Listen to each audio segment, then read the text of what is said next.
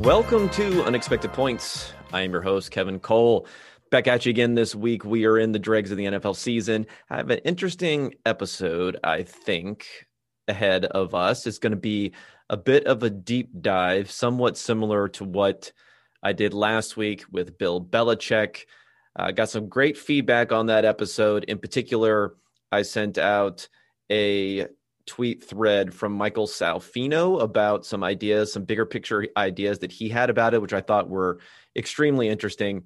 And I want to take some of that feedback, not that there was anything negative to it, but I think exploring some of those higher level macro ideas a bit more rather than getting weighed down in the minutia is probably a good way to go.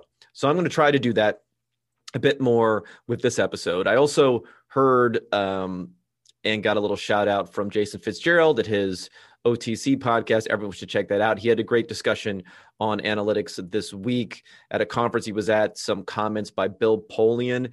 And the gist, for those who haven't listened to that podcast yet, of course, go and do to get really the details here. But the gist of what he was saying, which I thought was truly interesting, is that even for people like Polian, and I think Belichick falls into this category also, for people who will publicly, discount analytics, what they're really doing is they're discounting ideas from the outside. And even from the inside of these organizations, if we're talking about research departments that are siloed in a way from the larger coaching and football organizations, I think that is also viewed as somewhat being an outside voice even within the organization. And that's how a lot of teams view this.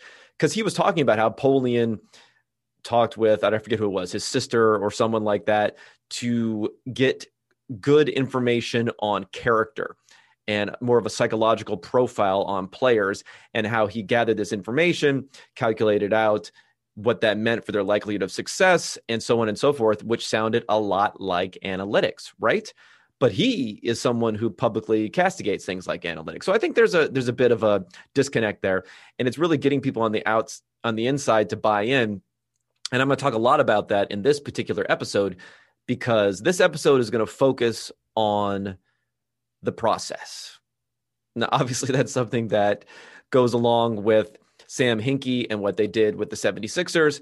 But the analog in the NFL is what the Cleveland Browns did in 2016 with my man, Sashi Brown. As you can see, if you're watching this on YouTube, I have Sashi here in the background looking over my shoulder at all times. And there was quite an up and down for what happened with the Browns. And I think there's a lot of misinformation, maybe misremembered things about not only how well the drafts went. I think that's the big thing that everyone's going to point out at, is the fact that the drafts did not go well, that the trading down was a mistake, and that the way to build that team, it was really a multi-year tanking, quote unquote, tanking effort. And I think those are all mistaken, some more than others, some in degree as opposed to just direction. But I think those are all mistaken. I'm going to walk through a lot of that stuff, talk about not only this applies with the Browns, I think it applies a lot with what the Dolphins did in 2018 also. And also say this is not, a one-size-fits-only formula. And so the first thing I think I got to discuss, and that goes into this one-size-fits-only formula that people will say is analytics equals tanking. Analytics equals trading back and getting 100 seventh round picks and then doing something with it. And of course, that isn't true, right? But the thinking sometimes, and one of the straw men that comes into this, is that that's what you do. And I think it really depends on what the situation is. We've seen now a new front office for the Browns. They haven't been trading back when they've had picks. They've been taking players like the left tackle that they took last year when they could. They've been trading up, like they traded up in the second round to get a speedy linebacker who they really wanted. And if you look across other sports, yes, Sam Hinkie and what he did with the Sixers, you can definitely point to that and say that was tanking. But I think it's a very similar situation to where the Browns were going into the season, because it was a team that had been stuck in mediocrity for a very long period of time. And those are the type of teams where you can really rip the Band-Aid off, strip it down to the studs almost, and then build back up. Whereas, Daryl Morey, who was a mentor to Sam Hinkie in the NBA, when he was with the Rockets, he came in, he didn't do that stuff because he had Yao Ming, he had Tracy McGrady, he had some other players there, and he worked around with the pieces they had, built, trying to extend that window because he had the superstar talent, made the trade for James Harden to bring him in. And now, he's doing a similar thing with the Sixers. Now that he's in charge there, ironically, is that he is figuring out how to take their superstar talent to the next level, as opposed to analytics equals tanking. Let's start it all over. Let's blow it all up. Let's do those things. And I think that's a big mistake. The second thing I'll say, and I'll go through all the different straw men that you see for analytics. And again, a lot of these apply to the Sixers just as much as to the Browns. The second thing is, tanking is a fraudulent philosophy because anyone can do it. If you want to lose, you can do it. It's not difficult to lose. It's not difficult to strip things down. It's difficult to find great players, but it's not difficult to let a bunch of players go and to have a worse team. And I'll agree, it's not as difficult. But guess what? If you're going to rank order actions that you want to take, what are more valuable actions that you can take as a decision maker or in an organization? You want to have, number one, high impact, right? You want to take actions that are going to be very valuable, but you would also want actions where the action will lead to a result more easily, that it is easy to do.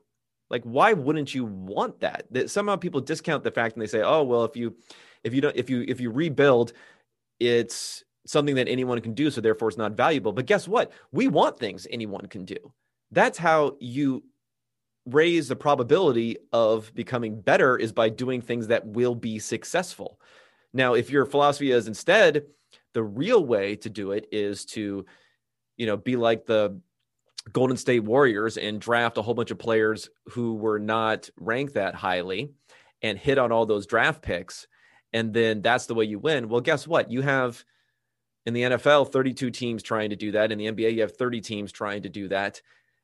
To be better than all of those teams at what they're doing, to just take the normal formula and be better than them, yeah, it's something that's harder to do. It's maybe something that you can respect a little bit more, but guess what? You're really turning over the likelihood of your success to luck, way more to luck than you are to do something that can easily be executed. So yeah, anyone can do it. And that's because you're lowering the luck factor. And that's what you want to do. Lower the luck factor, increase the value factor. So I don't take that. The other straw man that I want to hit right off the top is there's more than one way to win. I think that's a big one that comes into play with the Sixers in particular, because you have people say, oh, well, look at these other teams. Like I mentioned the Warriors before, they figured out how to win. San Antonio Spurs figured out how to win with not doing that. The Toronto Raptors figured out how to win a different way. And then within the NFL, it's also true, a little bit more dependent upon the quarterback and getting the right quarterback. But other teams other teams don't have to go through a real strip it all the way down, rebuild like we saw with the Browns and like we saw with the Dolphins. And again, that's true. You can do it other ways. No one's denying the fact that you can do it other ways. And when you're taking an unconventional philosophy, if you're the Browns and let's say in 2016, you do what you did, you're really one of 32 teams that is fully embracing it and going forward there. So when you say, oh, well, you're more likely to win if you're not taking this philosophy. Look at all these Super Bowl champions that are not using that philosophy. Well, of course, you're more likely to win. You have 31 teams that are not doing this philosophy versus one that is doing that philosophy. Just as a base rate, you'd be 31 times more likely to be successful, all else being equal, than the one team would be likely to be successful. Same thing with the 76ers. A lot of people saying, oh, you have to win a championship, you have to win a championship. That's fine. If you want to place that as the ultimate goal, and I think that's where people want to get to. But being a dominant team, being a team that was the number one seed in the Eastern Conference, I think that is attaining a goal. And again, you don't have to be better than every other team. If you're just going to be pointed out as the one example, one team chosen at random is never going to have a better chance of winning a title than the rest of the league combined. So that's an unfair comparison. And again, you're not trying to win every championship. You're just trying to give yourself a better chance in that base rate. And that base rate for winning a championship in a 32-team league or a 30-team league is very, very low. Now, to get specifically into football stuff here, there's a complaint, and I think this is fairly valid, and it came out mostly during the Dolphins' 2018 run. I think Dominique Foxworth, who I respect a lot, he really harped on this, and that was the fact that you're damaging the careers and the potential earnings of the players who remain on your team by going through this awful season because their tape's going to look bad. Most of those players won't be back and won't be on the roster by the time things turn around, and you could be hurting their potential going somewhere else. I think all of those things are true, but I also think there is a little bit of the flip side to it. I mean, number one, I think these turnarounds are a little bit faster than what, especially in the NFL, than what people suspect. I think really teams have really only attempted a 1-year downgrade. And I know that's weird to say that with the fact that the Browns in their second year of this rebuild went 0-16, but I'll talk about why the evidence doesn't really point to them trying to do that in 2017. So I think that's a little bit of a mistake. We're talking about one season. And number two, when you are letting players go, now whether it's with the Browns, and we had, and I'll talk about this again, Alex Mack, Mitchell Schwartz, who they let go, and some other players. Hey, Alex Mack got to go to the Atlanta Falcons and play in a Super Bowl. Mitchell Schwartz got to win the Super Bowl and play somewhere else. So you're also giving these players probably a better window. You're giving some players, now they're the higher end players, don't get me wrong, but you're giving some players a window into higher end outcomes that they weren't going to have living through this rebuild. I mean, those two players are very, very old at this point now that the Browns are coming around. So I think that's not being considered, and what's also not being considered is by just freeing up things, you are also giving some players a chance to play who would never be playing on another team that hadn't really stripped things down as far as they had. But you really need a coach to keep things together, and I think that's where it can differentiate the Browns and the Miami Dolphins. Okay, so I think those are the big straw men to throw out there. I also have some other things about picks and the right players. I think this is an important thing, is it doesn't matter how many picks you have if you don't pick the right players, obviously. But there's one of these tautologies here where you're just going to say, yeah, we all know that's true, but you know what helps you pick the right players is having more picks. With the same skill level for a particular draft evaluator and for a whole department of personnel making those drafts, guess what's going to help you hit more players? It's having more picks. So I think that's just a silly thing. And it's really just meant to say that people like Sashi Brown were not good evaluators and that's why they failed, when in reality, there's a whole room full of scouts and others who were helping with these evaluations. So to just put it on one player, I think one person is a bit of a misnomer, and that's a silly thing. Okay, so let's start off maybe historically here. For those who don't remember, I'm going to go back to 2016. So Sashi Brown was already with the organization was already with the Browns. He was elevated not to GM. So he was elevated to executive VP of football operations. He brought in Paul DePodesta, and that is where the association with analytics really became a thing. Now, for those who don't know, Paul DePodesta had a history in baseball analytics. Although he was a football player when he went to Harvard, he was a wide receiver, and he did have a short stint doing some work in the CFL on some of the management side, but he was known for baseball. He was characterized by in Moneyball as by Jonah Hill, which is always funny because Jonah Hill really embodied the nerd in that sort of role, whereas Paul DePodesta is actually, like I said, he was a wide receiver. He is kind of more of an athlete himself. So he's really the guy that was associated with the turnaround, with the with the A's. He also worked with the Los Angeles Dodgers, and then he also worked with the Mets before coming over to the Browns. So he's making that transition in. Now, most decision makers will tell you, and all models have been done on decision making, is you want to have good decision makers in the organization more so than the most knowledgeable people about that particular sport. And I think DePodesta really fit that mold, though he was knowledgeable, as I mentioned, from having played football in the past. So he's brought in, and also at the same exact time in that 2016 offseason, Andrew Berry was brought in. He is the VP of player personnel. So he was made the top personnel guy, like the top scout, top personnel guy at the Browns. And now, of course, Andrew Berry is the GM, getting a lot of plaudits, which he deserves. But again, Sashi was the one who brought him in, starting to build that organization. Now, the next thing that happened is really probably the most consequential thing that turned at least the chance for the first regime, if you want to call Sashi Brown there, really for his chance for surviving through and for the about face that was taken when Dorsey was brought in and Sashi was fired before the end of the 2017 season. So the most consequential thing was the hiring of Hugh Jackson. I think there have been many interviews with Andrew Berry, and when he talks about it, he will say specifically this whole alignment thing, alignment. And he hasn't said straight out that it was a problem with Hugh Jackson in the past, but he has said that that's a big difference from when he was here the first time, because they didn't have alignment. Now he didn't specifically say head coach alignment either. So again, I don't want to put words into his mouth for trashing anyone, but I think it was pretty obvious that they did not have that with Hugh Jackson. And it's not just a matter of a misread that they brought in Hugh Jackson thinking he was the right guy and they misread him and things didn't go well for that reason.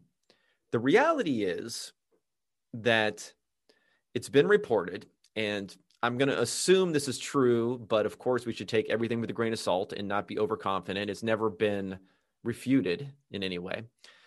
It was reported by Seth Wickersham when he wrote an article about the Browns a couple off seasons ago after their troubles in 2019. It was reported that he, meaning Sashi Brown and Paul DePodesta and that wing of the front office, did not have Hugh Jackson as their top choice. That their top choice was Sean McDermott, who, of course, the next year, not that year, but the next year went to the Buffalo Bills. And I think we can see with the way that he has harnessed the talent there, the way that he has been this kind of steadying presence, which I think is really, really important as part of alignment, and obviously something that Kevin Stefanski embodies now for the Browns. I think it's fair to say he's a good coach. Sean McDermott is a good coach. So Sean McDermott is the guy who if you want to say the analytics guys, but whatever, that wing of the front office wanted, and that Hugh Jackson was the guy that Jimmy Haslam and Dee Haslam, the owners, wanted. So who ended up being the coach? Hugh Jackson, of course. It was something they had to work with, but I think it was the first action that eventually became something they couldn't get around, because when you don't have that alignment and it's not really, really strong there, when things start to go poorly, then the fingers come out. The pointing of the fingers come out. And I think that's what we saw more than anything, is that in the owner's ear, Hugh Jackson was the one who survived there over Sashi because the fingers came out and he trusted him. They almost made that, which would have been just an incredibly awful trade for AJ McCarron, because of the fact that Hugh Jackson couldn't see it through. And what's really interesting about this is that sometimes you can't help but you can't change someone. You can't change an owner. Now, there's a very interesting interview with Paul DePodesta where he was interviewed about discussions that he had with ownership before coming on. What did he talk to them about? And he said, because they asked him, what do you want from ownership? Jimmy and Dee Haslam asked him, what do you want from an owner? And the analogy that he gave, I thought was really, really perfect for this scenario. And he said, well, I'm not going to tell you what I want, but I'm going to tell you what I don't want. And he didn't want a situation where he uses this analogy of, you take your kids to an amusement park. They want to go on the big roller coaster. They want to go, the scariest thing, the most exciting thing that they can do, because that's going to be like, let's say, maximizing their fun, right? Maximizing their enjoyment. And they're about to get on there. They get on to the last second. They say, you know what? That looks too scary. I'm out of here. I'm going to get off. And he says that's what a lot of owners do. That's what happens to a lot of owners. They say, hey, we want Moneyball. We want the disciplined approach to what we're doing. But when it comes time to making hard decisions, they say, you know what? I don't want any part of this. So he wanted an owner that was going to get on the roller coaster with them. And I think initially they had that, because beyond the Hugh Jackson thing, which is a big mistake, Haslam has said, we're going to give this at least a few years. This is a several-year rebuild. He was saying all the right things. And the one credit that I'll give Haslam is the fact that he never displaced Paul DePodesta. Okay. Paul was always there in his role as a chief, the strategy officer there. He was the reporting directly to ownership. So he was never lost in this. And I think that's really the reason they were able to build it back and to get back on track with bringing in Andrew Berry and bringing in Kevin Stefanski. So I'll give him credit there, but he did cut bait on Sashi. He did approve, and they almost make that AJ McCarron trade, which would have been awful. So there were some things that were off there, but I think Paul had it hit perfectly for what you want. Is you don't want someone who's going to jump off. And that kind of goes part to why I think this is a useful exercise to look back. And we don't want to be results-based in what we do. We want to be process-based. But I do think the more time that passes, you can actually, a lot of the time, get a better view of the process, because the ups and downs and the emotion of what's going on in the moment can really color everything that we do. And I mean, I can remember that 2017 season, which eventually led to Sashi being let go. I mean, even from the outside, I was feeling pain seeing what was going on there, seeing Carson Wentz play like an MVP, seeing Deshaun Watson also kind of play at an MVP level before he got injured that season, seeing the team lose over and over again, even close games that they were losing, that they should have been winning some of these games over and over again. When those things are happening, when players are getting cut who now eventually are actually on NFL teams and look a lot better than they thought they were, and they look really bad for drafts. When those things are happening in the moment, and in the NFL where everything is a microscope in that week by week basis, it's really, really difficult to get a sound, rational evaluation. And I feel like we can do that a little bit more now as part of this exercise and not get caught up in it as much. Okay, so the first thing I'm going to detail through is looking at the 2015 roster, because that gives you the starting point for why this rebuild was done the way that it was, which was a massive rebuild in that 2016 offseason. So the team was 3-13 in 2015. Okay. And if you go back and you say, okay, well, let's look at going back even further, right? Let's go back to the Browns franchise page here. I'm going to look to get the information. And so they were 3-13. They were 7-9 the year before that. In 2014, they were 4-12. The year before that, 5-11, 4-12, 5-11, 5-11, 4-12, and then going all the way back to 2007, you have 10-6. But then even before that, 4-12, 6-10, 4-12, 5-11. I mean, it's just been misery for the longest time, and that is a perfect situation, honestly, to say we're going to do this huge rebuild.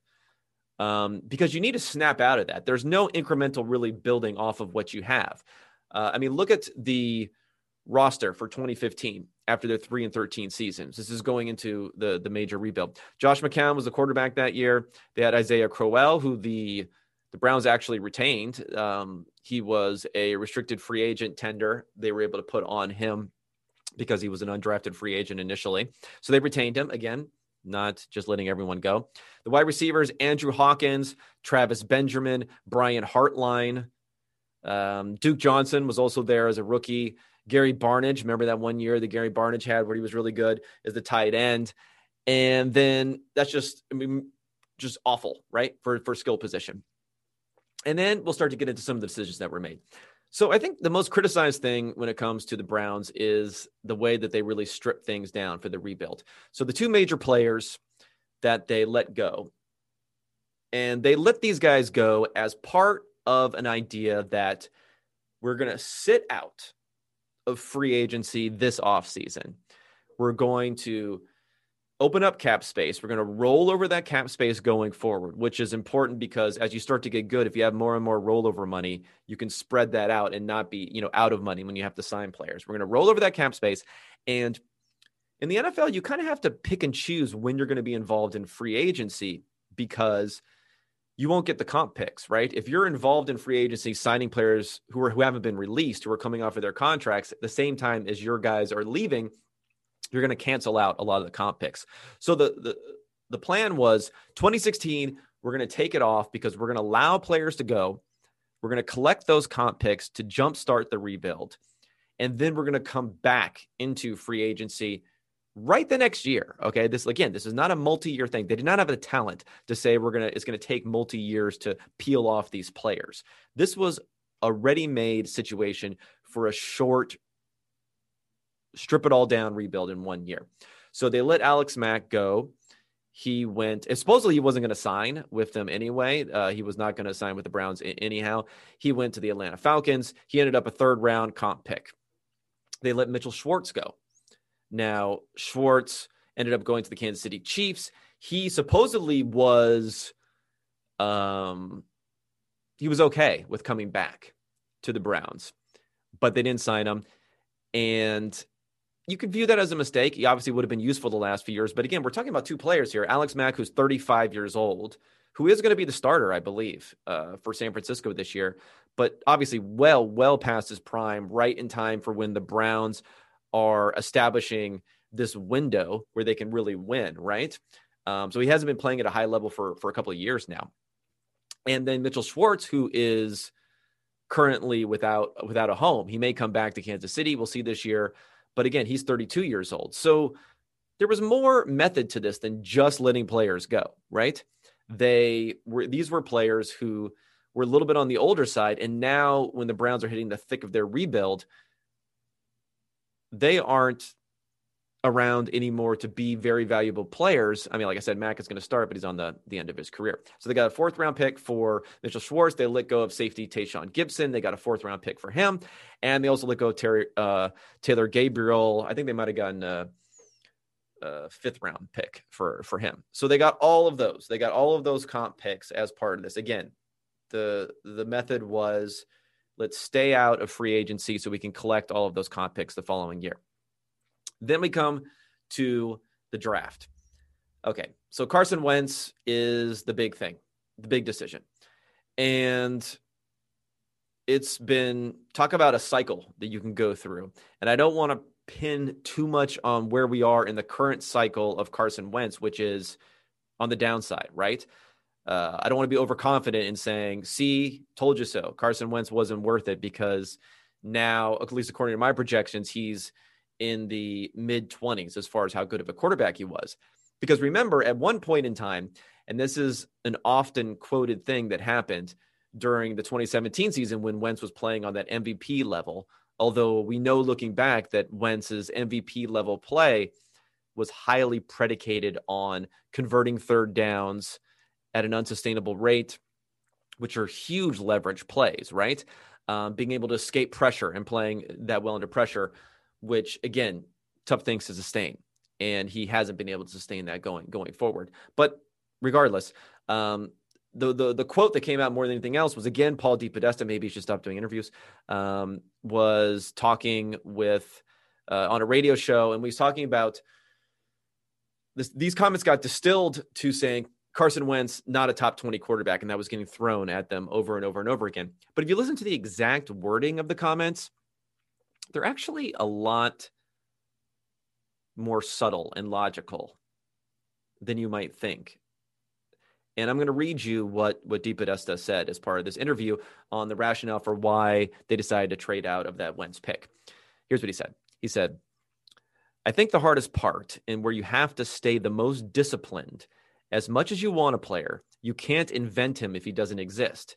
In any given year, there may be 2 or 3 NFL-ready quarterbacks at the college level. In another year, there literally may be 0. There just may not be anybody in that year who's good enough to be a top 20 quarterback in the NFL.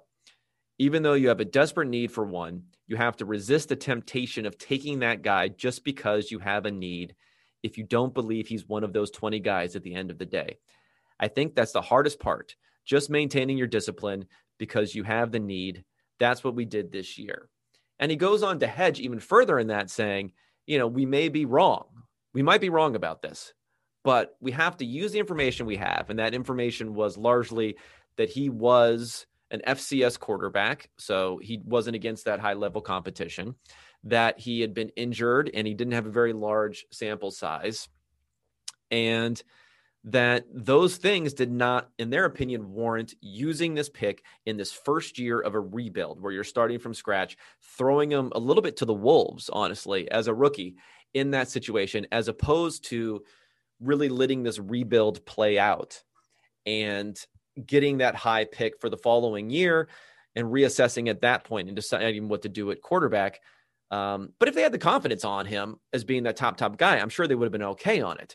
What's also interesting in this discussion is that there's a little bit of a interview, I wouldn't say oral history, but an interview, combined with interviews and a discussion by, I believe is Sheil Kapadia, but I know maybe some others at the Athletic also who work with the Eagles, talking about what went into that Wentz trade. And I think it's really interesting, first off, that Sashi drove a pretty hard bargain on that. If you look at what they ended up getting out of it, I mean, they only, moved back to 8, it was, I believe. They got an extra first and second in the following year. They got additional picks also on top of that in later rounds. So they got a lot for that pick. They drove a hard bargain. And there was this back and forth where Roseman said, no, we were not going to give that to you. Sashi said, fine, we just won't do the deal. And then Roseman had to go to ownership, had to go to Jeff Lurie and get that and say, you know what, we even after saying we're not going to do that, come back and say, you know what, we are going to do that. We are actually going to make this deal, and met the price that Sashi wanted. So it wasn't like they were just giving away the pick, number one.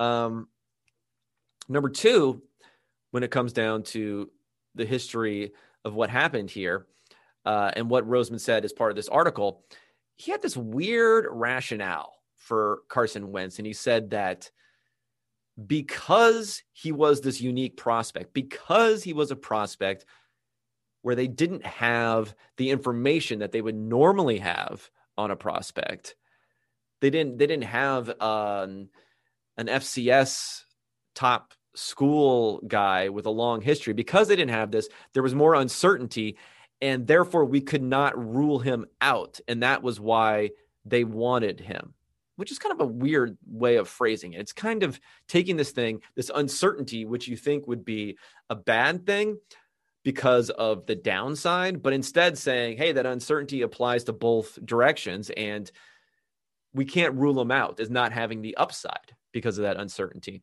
So I'm not quite sure. I'm not sure if Roseman's explanation is actually correct there, or if that's good thinking, but he was saying, our analytics guys couldn't give him a thumbs down, basically. So therefore, that's why we wanted him. And I think there was some desperation there from where they were in the cycle. They had a lot of great players. They needed to move up, and they needed that piece to move forward for the Eagles, and when it happened. So the trade goes down, and because of that, you are, in the short term, your prospects get worse, right? You're trading for future picks if you're the Browns. So by definition, you're moving capital into the future. You're moving wins into the future. You're moving them out of the 2017 season that's coming up, and you're moving them into the future because you are trading down not only once, but twice.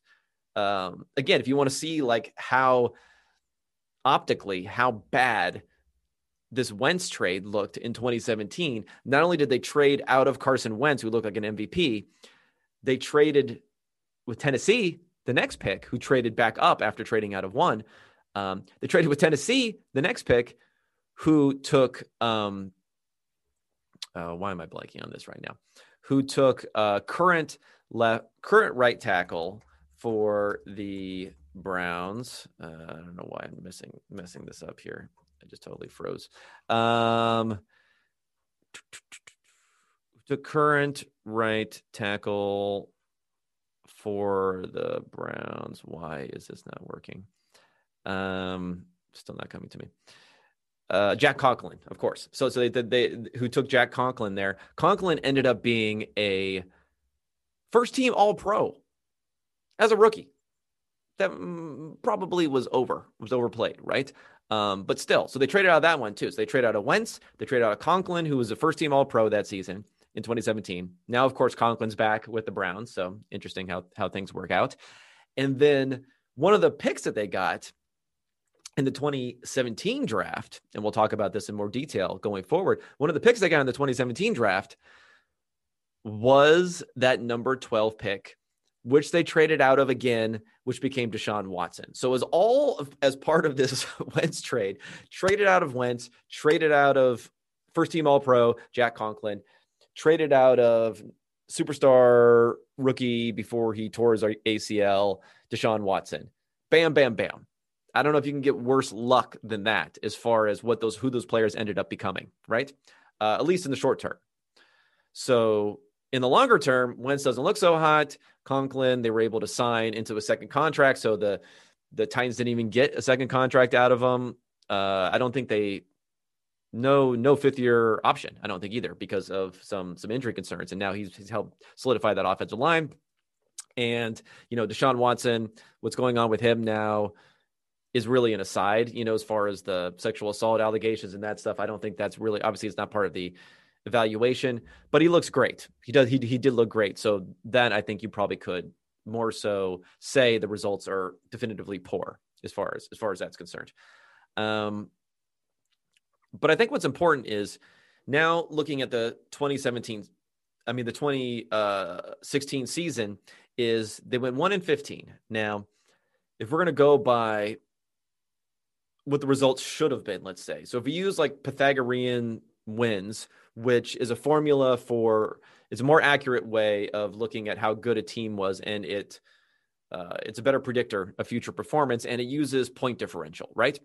It's roughly dependent. There's other ways to calculate it, I think, which may be a little bit more accurate, but I'm going to use the traditional way, which is points scored squared divided by the sum of points scored squared plus points allowed squared. So the higher the differential there, you're going to have the lower numerator, and you'll have and then you'll have a big denominator with the points allowed based in there. And then that's going to equal out roughly to the fraction of games that you should have won. So your win percentage.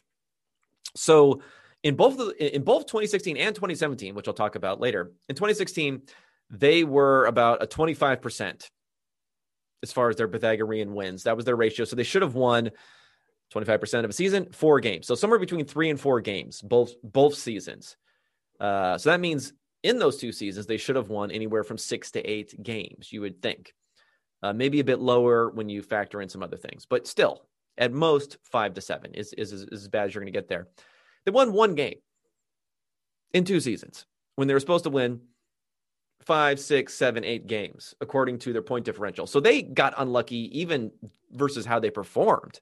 So I think that also feeds into people's perception of how bad those teams were, is that they had 1 win, right? When they should have had many more wins.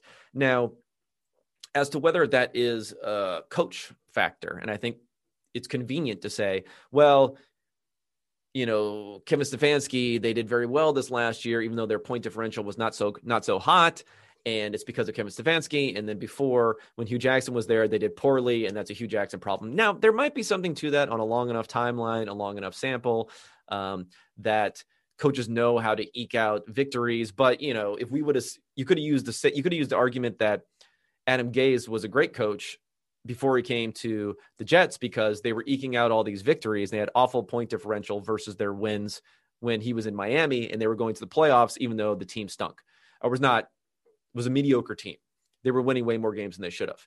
So it doesn't always work that way. So I don't want to pin this all on Hugh Jackson. It's probably a healthy portion of bad luck with maybe some coaching underperformance there, right? Because if you look at after this 2016 season, where they said, again, they should have won 3 or 4 games, but they only won 1. Going into the 2017 offseason, and I think this is the biggest mistake that people make looking at this Browns team, because they see the 0-16 in the 2017 season, and they say, in their minds, they say, that means they were tanking. They're still tanking, right? They weren't trying hard enough then. They weren't trying to win then. Yeah, they could have had Alex Mack. They could have had Mitchell Schwartz. Well, not Alex Mack, because he probably wasn't going to re-sign. But anyway, in some people's heads, if they really made him a Godfather offer, they could have had him. So I agree with that. But there's really not evidence that they were tanking going into this 2017 season, or that they wanted anything like an 0-16 season, or that they were aiming to go get the number 1 pick in order to be able to draft a quarterback in the 2018 draft. If you look at what they did, the first move that they did to get better was before the 2016 season was even over. They traded for Jamie Collins from the Patriots. Move didn't work out, clearly, but even Collins went back to the Patriots and did play well. So again, after that, so maybe it's more of a coaching thing than it is a player personnel thing. But they traded what was going to be their 3rd round comp pick for Alex Mack. They traded that for Collins. They signed Collins to a good contract. So again, they were trying to bring in talent in preparation for the 2017 offseason to be able to make the pitch to free agents that you need to, we're trying to win now. Let's not focus too much on what's going on with the bad season and the talk of tanking and all that sort of stuff. So they brought in Collins. And then in free agency that year, they made a few signings, which really points to the fact that, again, they were trying to win in 2017, despite the results. They signed J.C. Tretter, who they still have there at center, who's been excellent. Remember, they lost Alex Mack. I agree. Great player. J.C. Tretter there. After, not 2016, but 2017. He's been there ever since. Excellent player. Great signing for them. They signed Kevin Zeitler, who was one of the top guards in the NFL, and he came over from Cincinnati. He had a relationship with Hugh Jackson, so I think that helped. But again, big money there. They signed Kevin Zeitler. And he eventually ended up being the trade for Olivier Vernon. Whether that was good or not, I don't know. It's kind of a wash. But the thing with Zeitler, which is interesting, and I think it's a good, maybe an analytics type of move, is that guards, when you have this cap space, guards are maybe one of the positions you can find in free agency sometimes, at least the top end talent, because the offensive line, their franchise tags are all the same.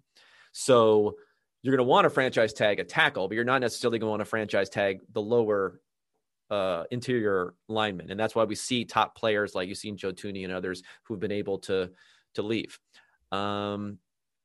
They signed Kenny Britt. Now, that was a bust. Signing I liked at the time. But if you think about the alternative at that point in time was Terrell Pryor. Now, Terrell Pryor had this breakout 2016 season. He had 1,000 yards. He was obviously the converted quarterback. He was offered the same deal that Kenny Britt got. He turned it down.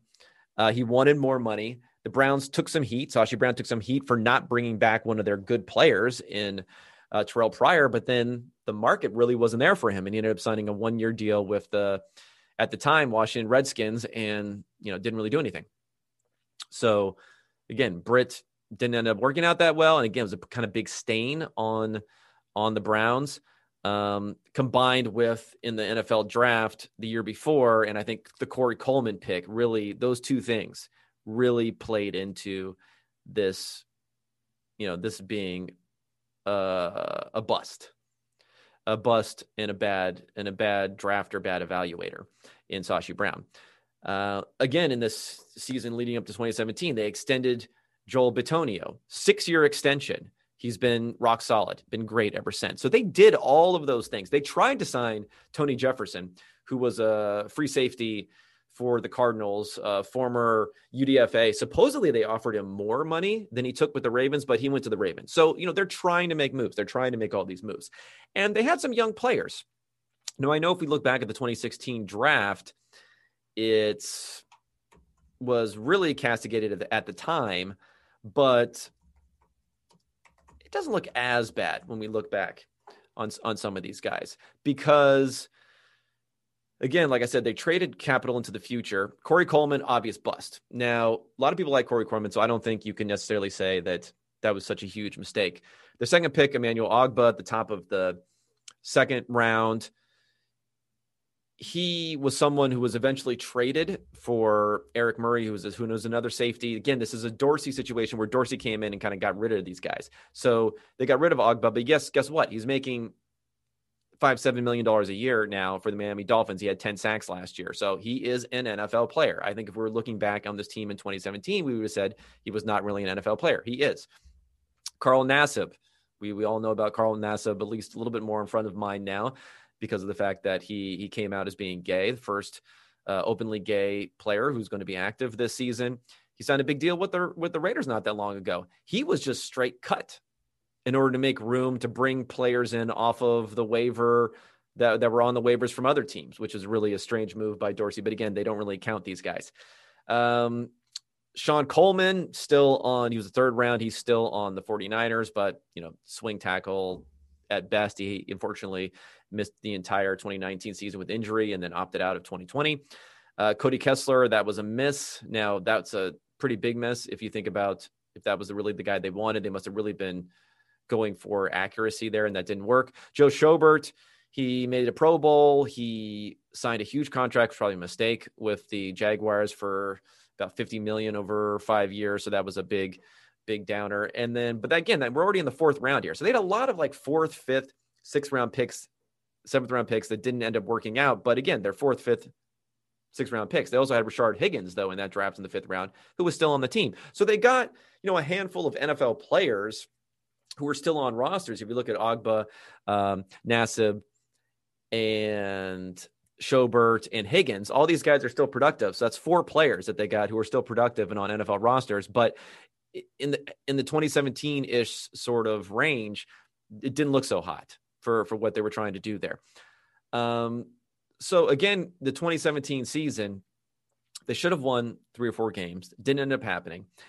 And then they get to the draft, and we're already looking at, they traded back out of the Watson pick, but they made 3 first-round picks. They weren't trading back a lot. They got Njoku. They got Jabril Peppers, who has come around a bit. Again, another NFL-caliber player, a big part of the Odell Beckham Jr. trade, because he was viewed, according to Dave Gettleman, as being like another first-round pick. Myles Garrett was great. But I think what's interesting about Garrett, I remember going into that offseason, the very beginning of the offseason, I was wondering whether or not Garrett should have been the number 1 pick. Now, it was kind of a galaxy brain sort of thing at the time, but I was thinking, should you ever take anyone at number 1 overall other than a quarterback? Now, it's weird to think that was the no-brainer pick in a draft that had Patrick Mahomes and Deshaun Watson in it. I was into Watson at the beginning of the offseason, not knowing as much about Mahomes. By the end of the offseason, I had Mahomes as being my number 1 quarterback. Props to me. And I think that the Browns were going to take Mahomes at 12, and that's why they didn't like Watson as much, and they traded out.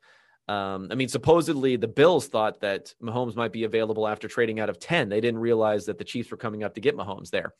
So that's not maybe the craziest notion that at 12 that they were going to get him there, and they didn't think they had to trade up to get him. So I think those are legitimate gripes there, is that those are mistakes that they made, not going up and getting the quarterback that they wanted when they supposedly had some interest in Patrick Mahomes there. But if you look at the rest of the draft, Njoku, not so hot as a pick there. And you go further down, DeShone Kizer, I thought that was okay at the time to get him in the middle of the second round, as opposed to paying up for Watson and Mahomes. Obviously, that did not prove out to be the case. Larry Ogunjobi, he's no longer on the Browns, but he is, again, another NFL player. He has signed a contract. I'm not sure where he's at, honestly, but I think he's on a 1-year deal right now. Let me look it up real fast. He is on a 1-year deal with the Cincinnati Bengals. So again, another at least NFL player there. But again, misses. And they're not getting these late round picks to hit. Howard Wilson, Roderick Johnson, Caleb Brantley, Zane Gonzalez, who was actually probably one of the best kicking prospects coming in. Didn't work out, but he at least made 50-yard kicks as opposed to other kickers who ended up going a second round for the Tampa Bay Buccaneers. So altogether, I think when we get a look back on this, it probably wasn't as bad as we think. And the philosophy that's being at play here, and I think this is the overarching sort of stuff that I should discuss more, is you're not taking any running backs. They already had Duke Johnson. They were willing to pay for Isaiah Crowell to stick around initially. And I think that's what kind of the way to do it. If you can pay $2-3 million to someone to stick around rather than use a draft pick for another running back, that sounds great. And I think we see when Dorsey took over, he took over in the year where the Browns had the most draft capital you could ever possibly want. They had a lot of insurance, you could say. And I'm going to seamlessly transition here to talking about insurance for our sponsor, and that is Western and Southern. In these uncertain times, life is full of questions like when should we start talking about life insurance? But however difficult these questions may be, Western and Southern can help you answer them. Backed by over 130 years of experience, together we can look ahead and leave the unknown behind. Western and Southern Financial Group, life insurance, retirement, and investments, compensated endorser, products issued by member companies of Western and Southern Financial Group, Cincinnati, Ohio. So he had, let's think about this. They had the number 1 pick, number 4 pick, the number 33 pick, the number 35 pick. They had 2 picks in the 3rd round. Also, they had all these picks. Actually, no, wait, they had another second round pick, the last pick of the 2nd round, which was around from the Carson Wentz trade. So they had all these picks, but now Dorsey was there. So we know what happened, and that is Baker Mayfield at 1. That is Denzel Ward at 4. That is Nick Chubb at 35, but then before that, Austin Corbett, who they ended up trading away for basically nothing at 33. I want to talk about those picks. And I have some quote unquote sources at the Browns who I spoke with about, what would Sashi have done in this situation?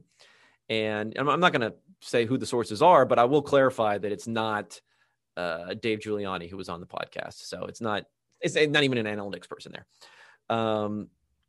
So I asked them because I was doing some theorizing about what happened with that draft and why, and what Sashi would have done, or the old front office would have done with Baker Mayfield. I guess Baker Mayfield would have been taken at 1. Maybe they would have traded out of 4. They wouldn't have taken Nick Chubb, things like that. And I think I was generally right, at least according to what this somewhat high level player personnel person had told me. And what I heard about this was that I'm going to quote here from what I heard here was definitely still take Baker no matter who the GM is. So whether it was Sashi or not, and Ward as well, don't take Corbett or Nick Chubb. So Nick Chubb actually looks pretty good so far, but don't take a running back for the 35th overall pick. I think is pretty obvious.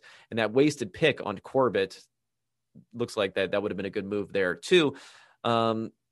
Although when it comes to Ward, the clarification that I got there was that, Sashi definitely doesn't take him at 4, probably trades out, but this person thinks that no one else was going to take Ward that high up. There was no reason really to take him that high. If they would have moved back into somewhere between 5 and 10, they still could have got him there pretty easily.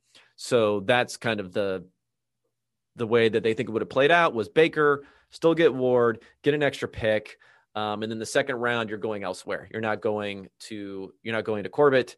You're not at guard. You're not who I think they're going to use him to replace JC Tretter. And that would have been a mistake. Tretter was great at center. And then not going Nick Chubb. So they would have lost out on Chubb there. Right. So that all plays into what would have happened there. So it would have been fairly similar. Now, to go even further in the future, and I don't want to get too much into the details here, would they have traded for Odell Beckham Jr., all those things? We don't really know. But I think they would have been in very similar circumstances where they are here. And I think the key when you're looking at whether it's the Browns or the Sixers, who I mentioned before, is by accumulating all of these picks, there can be mistakes, right? Again, you're kind of dummy-proofing this thing. So even though Dorsey traded away the 3rd round pick for Tyrod Taylor to come in, he had this huge signing of different players. He had the huge picks for Corbett. The Nick Chubb thing ended up working out, I would say, but still at the beginning of the second round, not exactly the best value here. Didn't trade back for Ward, even though he probably could have traded back and still gotten Ward. Even though all these things happened, it still worked out okay, right? Wasted a third round pick on Chad Thomas because he went to Miami, and Alonzo Highsmith, one of his deputies, went to Miami. It seemed like that was a connection there. So again, you can do all these things and still end up being okay. And then the key, though, is that Andrew Berry is back in there. Kevin Stefanski, who Paul DePodesta, again, wanted to hire. It's been reported he wanted to hire the year before and not go with Freddie Kitchens, which ended up being a disaster. So they were right there. So if you get the macro perspective here, I think there's a lot more that was right than wrong. But it really fell into this NFL environment where you're only looking at what's the next thing? What have you done for me lately? What's going on this week? And that's what hit them in 2017 so hard, losing those games. And that's what ended up causing Sashi to be fired. But I do think it's fair to say, what are the potential mistakes? So trading back for Wentz or Watson, was there a miscalculation of the value of the quarterback? Potentially. But I don't give any credence to arguments about if you get the right quarterback, it doesn't matter how much you paid for him. I've heard that before. I mean, that's just stupid, right? That makes absolutely no sense. If you have the right lottery ticket, it doesn't matter how much you paid for it. I mean, of course, it doesn't matter if you paid, if you got 1,000 lottery tickets, if you knew one of those was going to win you $1 million. Yeah, great. But you don't know that. So there's no if in this circumstance. It's like, it's not a realistic scenario. And it does matter, right? Like, even if you were trading up for Trevor Lawrence this year, let's say, one of the greatest prospects you could possibly have, I mean, there is a point where you're not willing to pay, right? Now, maybe not within the context of the NFL where you can only trade away 3 first-round picks into the future. So maybe you'd be willing to do that. But let's say you could trade more than that. Let's say you could trade 5 first-round picks. I mean, are you going to trade, or you trade every pick in your draft, right? So you say, I'm going to trade every single pick from my 2021 draft, every single pick from my 2022 draft, and every single pick from my 2023 draft. Is that too much? And there is a certain point that every single person, even the people who say you can't pay too much, there is some point that those people are going to look and say, yeah, I'm not going to pay that. So that's your starting point. That's your analysis. That's actually doing some thinking and doing some value analysis, not saying you can never pay too much for the starting quarterback. Because if that was the case, you would have teams giving away everything and quarterbacks would be going 1 through 10 every single draft to just go for any possible quarterback that you can have. No, number 2 potential mistake was not having a credible veteran quarterback in 2017. And taking the 0-16. Now, I think there's some credence to that because that's what the Dolphins had, the credible veteran quarterback, when they brought in Ryan Fitzpatrick, right? And he kept them out of getting Joe Burrow, though, right? Even though they were supposed to be the tanking team, they did not get Joe Burrow. He kept them way out, obviously, of being in contention of getting Trevor Lawrence, as they did extremely well last season, mostly because of him, but also because of Tua. But I mean, I think you could look back and you can say that, but they did have a second round quarterback who they drafted in DeShone Kizer. I think they wanted to get some reps to, and they did have Brock Osweiler, who wouldn't have been great, who would have been a disaster probably, but they did bring him in. They could have kept him around. They could have gone for someone else. So I agree that they could have, but would it have been better in a vacuum to say, we're going to give this mediocre quarterback the run rather than giving our second round pick DeShone Kizer the play? I mean, they got like historically bad play out of DeShone Kizer. So even in a vacuum, you would assume someone who could run the ball like him would have done better. And even despite that, they were winning. The score differential in these games was close enough that they should have won a few games. So I think it's something you can say was a mistake, but I wouldn't say it's a definitive mistake. And maybe even for the Miami Dolphins, looking back, maybe having Ryan Fitzpatrick there wasn't the greatest thing because it took them out of contention of getting Joe Burrow, and instead they got Tua Tagovailoa. And they supposedly were interested in Joe Burrow. So it could go either way on that, but I don't think it's a fatal blow. But I wouldn't have been against bringing in more of a veteran to really compete in 2017, since they were already pushing chips in there in free agency. And lastly, I mentioned taking a quarterback at 1 rather than Myles Garrett. That's really the thing that I want to think about going forward, because especially with the money that you're going to have to pay Garrett going forward, it is interesting to think whether you should always be looking for that quarterback or always looking for maybe a lighter trade back where they could have gotten someone like Patrick Mahomes going. And that's a really interesting thing, but I don't think you can, but that was such a slam dunk pick that sometimes you lean towards what the establishment is doing and you can't be worried about that. So to wrap up here, we're processing the Browns process. I think we can see that, yeah, they did what you may think is the easy thing, but if it's so easy, or some people may think is the easy thing, but if it's so easy, why are more teams doing it, right? But they gave themselves plenty of capital to make mistakes and still be successful, just like the Sixers have done, just like the Dolphins have done. They haven't done everything right with their picks, but we're seeing 3 franchises, at least in this case, who really leaned in to the hard reset and rebuild, and they're all seeing success now. They may not all have Super Bowls. You may be able to still point to other teams that are going to do better. But again, it's a limited sample of teams doing this who are all having success now. And you could say the Jaguars even did something similar, right? Where they did a little bit of a rebuild, and now they have Trevor Lawrence coming in, and we'll see how they do going forward. But the key here is NFL rebuilds, short time period, and we need to have patience and not jump all over everything from the beginning. And I know, like I said, my man Sashi here looking back at me, he's now with the Wizards and working there. So much success to him, and much success to Andrew Berry and the rest of the crew over there.